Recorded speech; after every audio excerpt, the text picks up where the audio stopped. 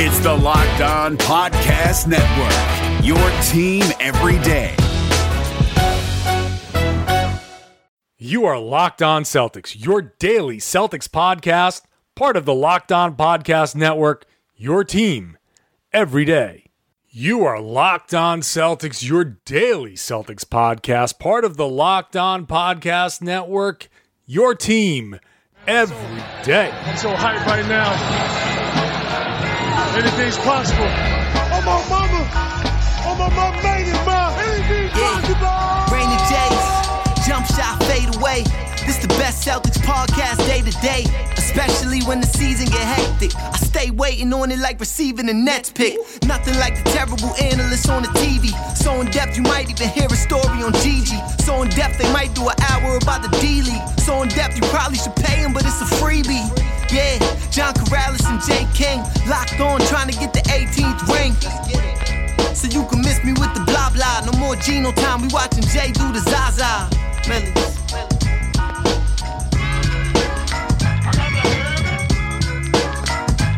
What's up, everybody? It's your boy, Jay King from MassLive.com. We're back for another episode of the Locked On Celtics podcast, part of the Locked On Podcast Network. I'm here with Sam, Jam, Packard, the great. We've got some big things in store today, huge things in store. Marcus Smart spoke publicly about his thumb surgery for the first time. We've got a little talk about the rotation, some of the players that have been getting minutes with all the injuries, Abdel Nader, Semi Ojeleye, Greg Monroe, who's getting a little bit more of a role lately. And then we're going to round it off with some talk from Adam Silver about a possible mid-season tournament, possible extra tournament. I don't know if it'd be mid-season, postseason, whatever, an extra tournament to add to the NBA schedule. Kind of pretty exciting stuff there. So let's start, Sam, with Marcus. Big news from Marcus Smart today. Big news from Marcus Smart. He was at his charity bowling event. Shout out to Young Game Changer and his charity for. I'm not sure exactly what they do, but it's probably positive. They changed the game. They definitely changed the game. But what did Marcus? Were you there today? Did you hear what Marcus Smart said about his surgically repaired tendon? I was not there. This is a sore subject. I did not get the invitation email.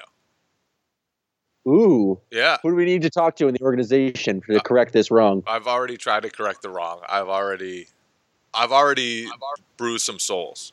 I've gone out there and bruised. Oh, well, there's no need for soul bruising. Dave Hoffman, a graduate of Beaver Country Day School, my high school, I'm sure runs a fine program in the Celtics community service wing. So I would back off.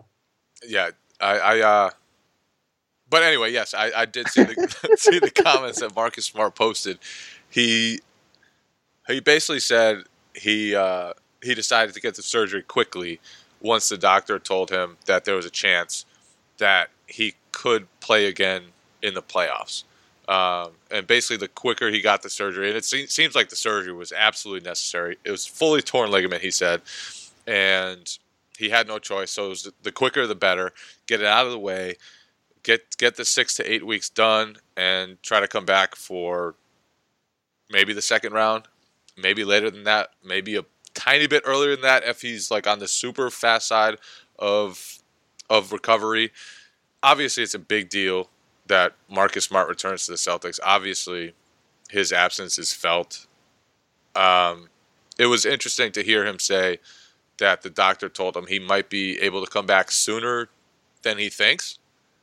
So maybe Smart kind of early in the playoffs? Somewhat sooner than Marcus thinks? Sooner than the doctor thinks? That's such an unclear timeline, but it was just like Marcus being positive about the situation. And so I was like, yep, he's coming back, definitely going to be there for the start of a second round series.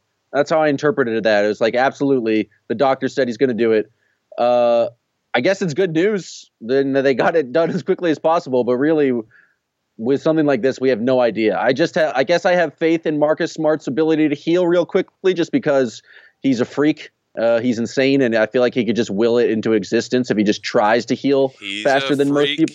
Yeah. Isn't that a song? I think you sang "Creep" by TLC. Oh yeah, TLC. And I creep. Yeah. But I like that you interpreted it to Marcus Smart's freak healing. Yeah. So yeah. So obviously the correlation to Chris Paul is obvious. Chris Paul last season had a similar surgery, but his was to the left hand. I wonder if that makes any difference. I don't know if it does. I don't know. But he came back in a little less than 6 weeks. So if Smart comes back in a little less than 6 weeks, he could be back by if they play a long first round series, he could be back by super late in that series. He could be back by the beginning of the second round. Obviously the 8 weeks thing would be closer to the Eastern Conference Finals. So a lot rides on his recovery and his rehab and how quickly things go for him. The Celtics need him, man. Celtics need him to come back.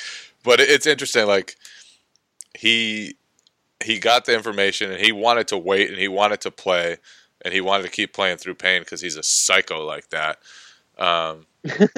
But he just couldn't. There was no way, and so it was best to just get the surgery out of the way and hope the Celtics can continue their season, extend their season long enough for him to come back.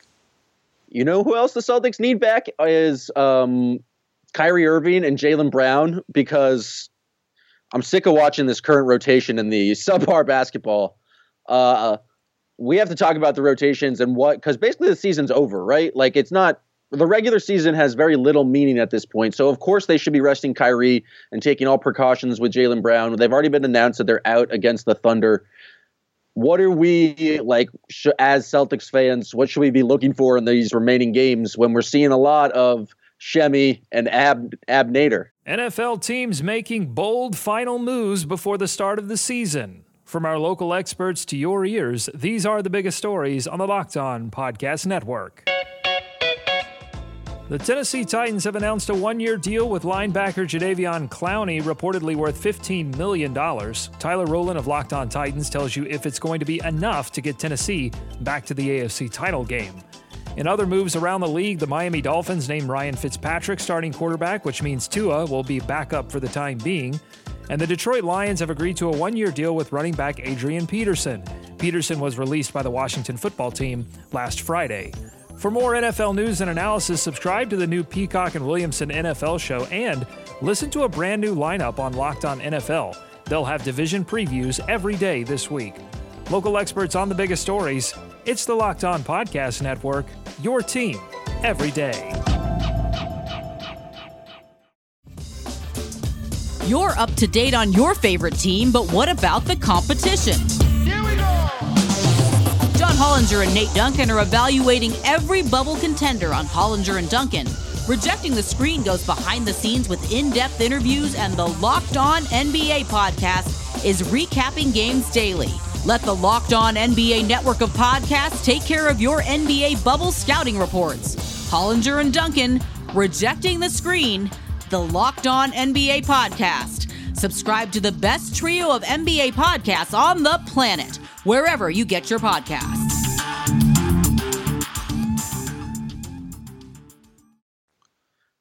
I mean, I think the one thing that seems pretty obvious watching Nader and Ojeleye play, they don't seem fully confident. And Abdel Nader missed 4 straight free throws. He did. Nobody does that. It's never happened before. Maybe in NBA history. I'd be surprised if it's happened more than 5 or 6 times in NBA history. That's almost impossible. But when they play, they just don't seem fully confident. And Shemi Ojeleye was a really good college 3-point shooter. He shot 43% in college, and he's shooting 29.8% right now. He doesn't even want to shoot threes when he's wide open. There are a couple. He passes up a bunch of shots. He passes up a bunch of shots. He hesitates. Nader does not. Nader shoots with confidence. I got to give Nader that. And he drives confidence too. He's just not very good at it. Yeah. So I think once Gordon Hayward went down, the Celtics had enough depth with Rozier and Smart and everybody healthy, but wings was going to be the thing where they were really deep, right? And then Hayward went down, and Ojeleye and Nader, they never really proved themselves as viable rotation pieces. So those guys have opportunities now to step forward and prove themselves that they can be solid guys. They don't need to be great. Like if they can just play a little bit of defense and not screw up too much and hit outside 3-pointers, that's all the Celtics would need from those guys. But against the Pelicans, it was like time after time, those guys, and it was the whole team thing. It was a bad effort from the Celtics overall. But the defensive miscommunications and the rookie mistakes, and like there was one play where Jason Tatum, you could see him pointing to Nader like, we're switching, and Nader didn't switch, and they ended up leaving Sheikh Diallo wide open for a dunk at the rim.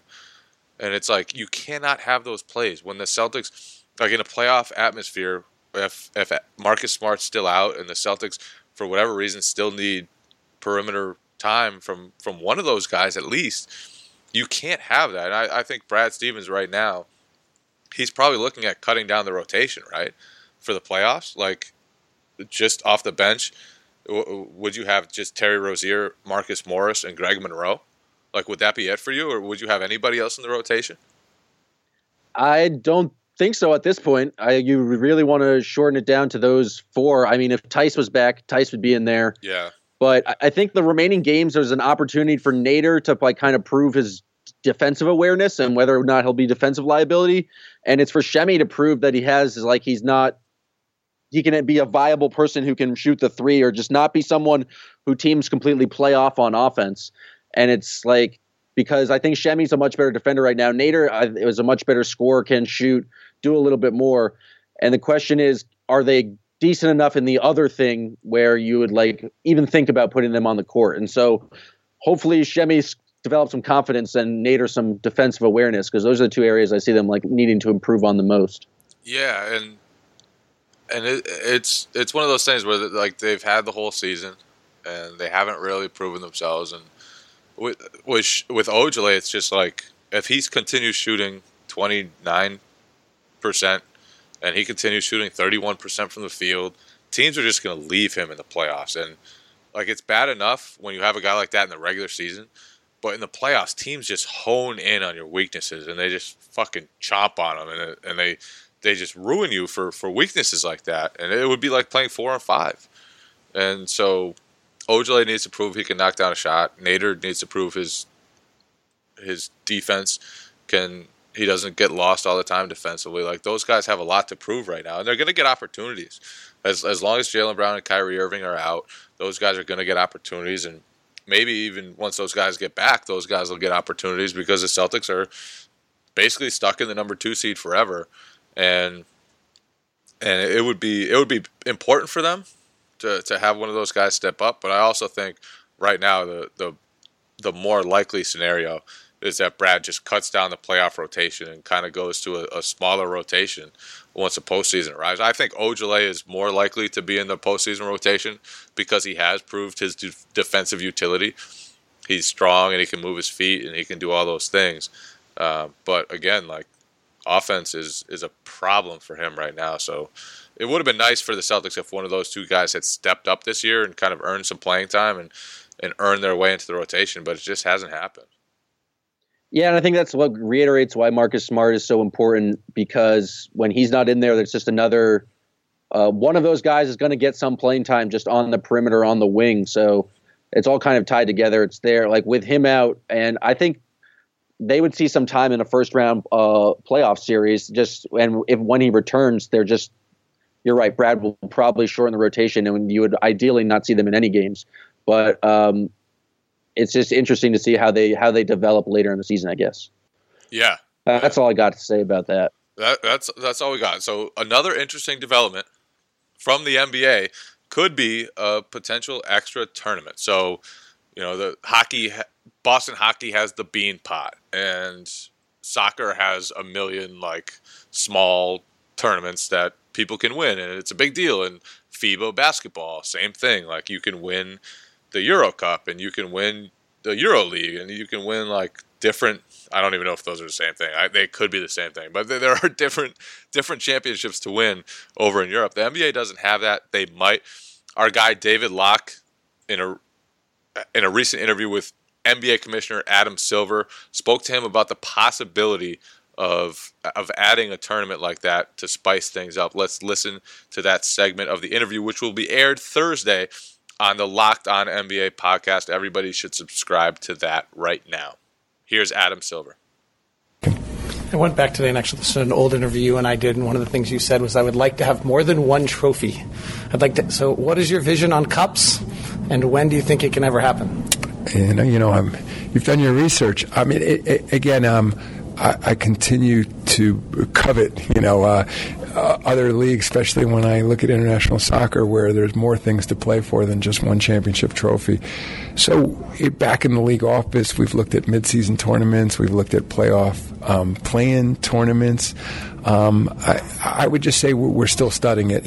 I'm balancing it against tradition, and I think there was a period there where people thought the All-Star game had outlived its usefulness, but then it bounced right back this year, and I think that came with a tweak of sorts where, we changed the format, had captains, created a little different incentive for the players to go to be more competitive on the floor, and I thought it really worked. So we're sticking with All-Star now.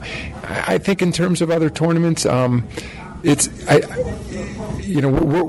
going to study things. We're going to look at we're especially looking at other things around how teams move into the playoffs. Maybe that's also a way to deal with the rebuilding issue that's become so prominent in the league now. But nothing to announce yet. All right, so that's an interesting thing. I struggle to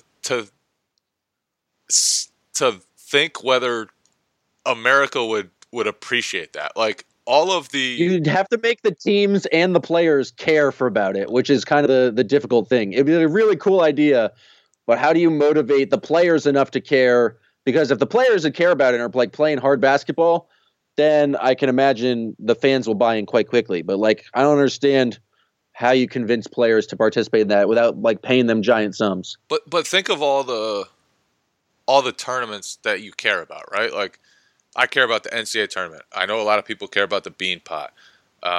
Like conference tournaments, people care about that. It's all things that have been established for a long time. When in American sports has somebody just added a tournament and been like, here's this mid-season tournament? The World Baseball Classic. And does anyone give a shit? Maybe no. So, not at all. So it's like... And the World Baseball Classic is different teams. Like, that's adding the United States and taking different countries and having a tournament with all different teams. This is just NBA basketball teams competing against each other. It would be so. I don't know. I don't know if America is ready for that. And I do think there are ways you could spice it up, like a play-in tournament. If you had, I think it would have to be a play-in tournament to get the to try to address tanking to. Incentivize teams to actually play winning basketball, because there's a lot of terrible teams running out some terrible lineups right now, and so that's the only way I can see it trying to be as a solution to that, like Adam Silver said, and kind of making it so maybe the seeds 7 and 8 are just up for grabs for everyone in the conference. Yeah, but even then, are you going to tune in to watch teams battling for the 7th and 8th seed, like the Miami Heat versus if it's single Detroit elimination, Pistons? like March Madness, if it was single elimination, one game like that, then yeah, that'd be fucking cool. Okay. Well, I think it has to be like March Madness. As someone who just spent my entire weekend watching random basketball, crappy, just terrible basketball with 35-second shot clock, which I still don't understand. College basketball is a much worse product. It's but 30, I just watched, bro. It's 30. I just watched. Oh, it's 30 still. It's too long. It takes them forever to get into their sets. But I just watched 50 college basketball games, single elimination. It's fun. I think they with NBA players playing their asses off. I think it'd be a real good time. Yeah. I just don't know if the players would care to or how much motivation a team would be okay, so you just won that tournament. Now you get to lose in 4 games to the Rockets. Yeah, you get to push off your vacation time so that you can get blasted by the Golden State Warriors. But I mean, the owners would like it because they would automatically get 2 like home playoff games. But I don't see why I don't know. It's like an odd thing. I think it's tricky. Like you have to convince the players to care. You have to convince the fans to care. And I just don't know if like the mediocre teams would generate enough buzz. Would they? I mean, I guess the single elimination just like to make the playoffs, I think would be cool. Yeah. Especially if one of those teams ended up winning a series. Like, I think that's the potential. It just creates like super underdogs. Or has the potential the super underdogs. Yeah, like what if the Grizzlies won the West this year and then came in and took a game off the Rockets? You tell me that wouldn't be a crazy like that'd be awesome. That would be actually hilarious. Yeah, so you could set the stage for super underdogs. Like all of a sudden, they make a 3-game run in the season-ending tournament, and then they're like all of a sudden they're playing the Rockets. That'd be cool. Yeah. All right, I'm all in. I'm sold. We just designed it. It would be cool to see a team like the Lakers. Yeah. Be able to get a chance. An up-and-coming team to make some noise. Yeah, because the Lakers, they've been playing really good basketball. They've got a lot of talent. Obviously, the Lakers have a huge fan base. People would tune in, I think, to watch the Lakers have a chance to get in the playoffs. So I'm kind of talking myself into this right now. I was totally out on the extra tournament, and now I'm talking myself into it. I'm on board, man. Adam Silver, make it happen. Make it happen.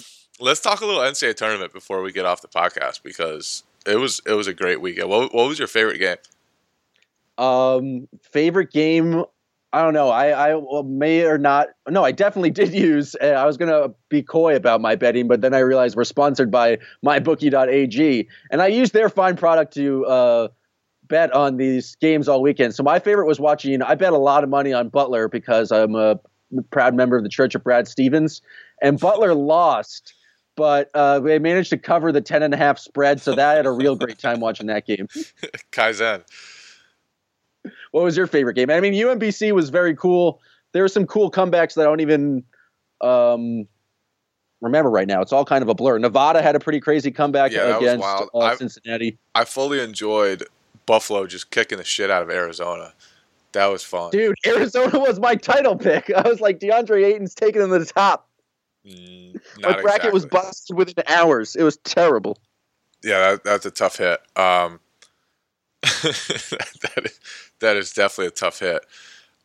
My favorite was probably I liked the Michigan game because it was just kind of Michigan had no chance and then boom, 3-ball, and it was just kind of the madness. Loyola Chicago, they kind of ripped out some people's hearts. I don't love the style of basketball they play. They just plod too much.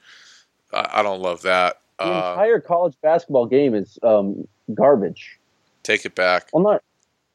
I mean, I just watched it all and I enjoyed it all, but it's just like such a lower quality of basketball where it just seems like they can do much less. Maybe it's like they're all worse or at a lower level than the pros. They are not at the same level as the NBA players. This is true. This is very true.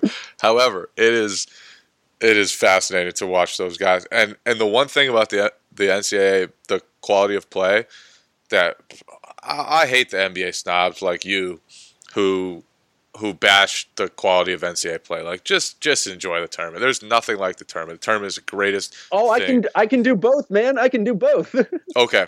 But the one thing about the quality of play that makes it way better is that there could just be utter collapses.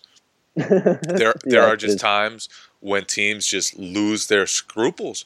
Virginia was literally the number 1 team in the country, the top overall seed in the tournament, and couldn't beat like a bunch of pimply 12-year-olds, man. Like like UMBC, like their point guard was a little. Yo, you backed off KJ Mara, dude.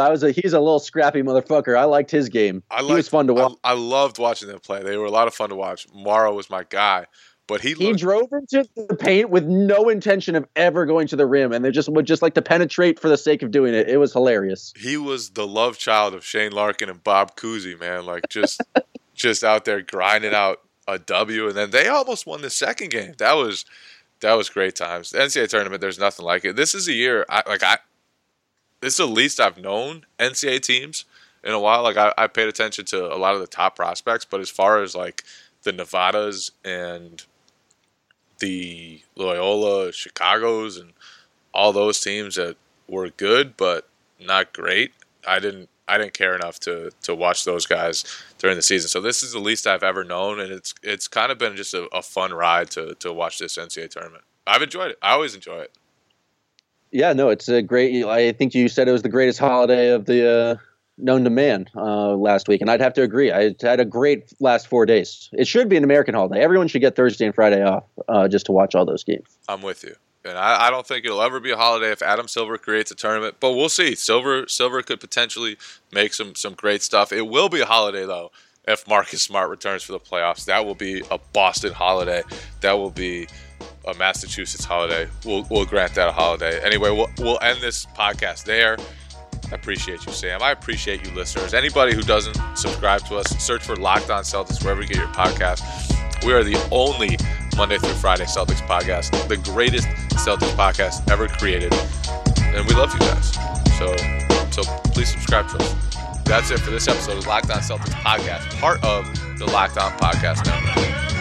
Yeah, Jay King and John Corrales, Locked On Celtics, Millies.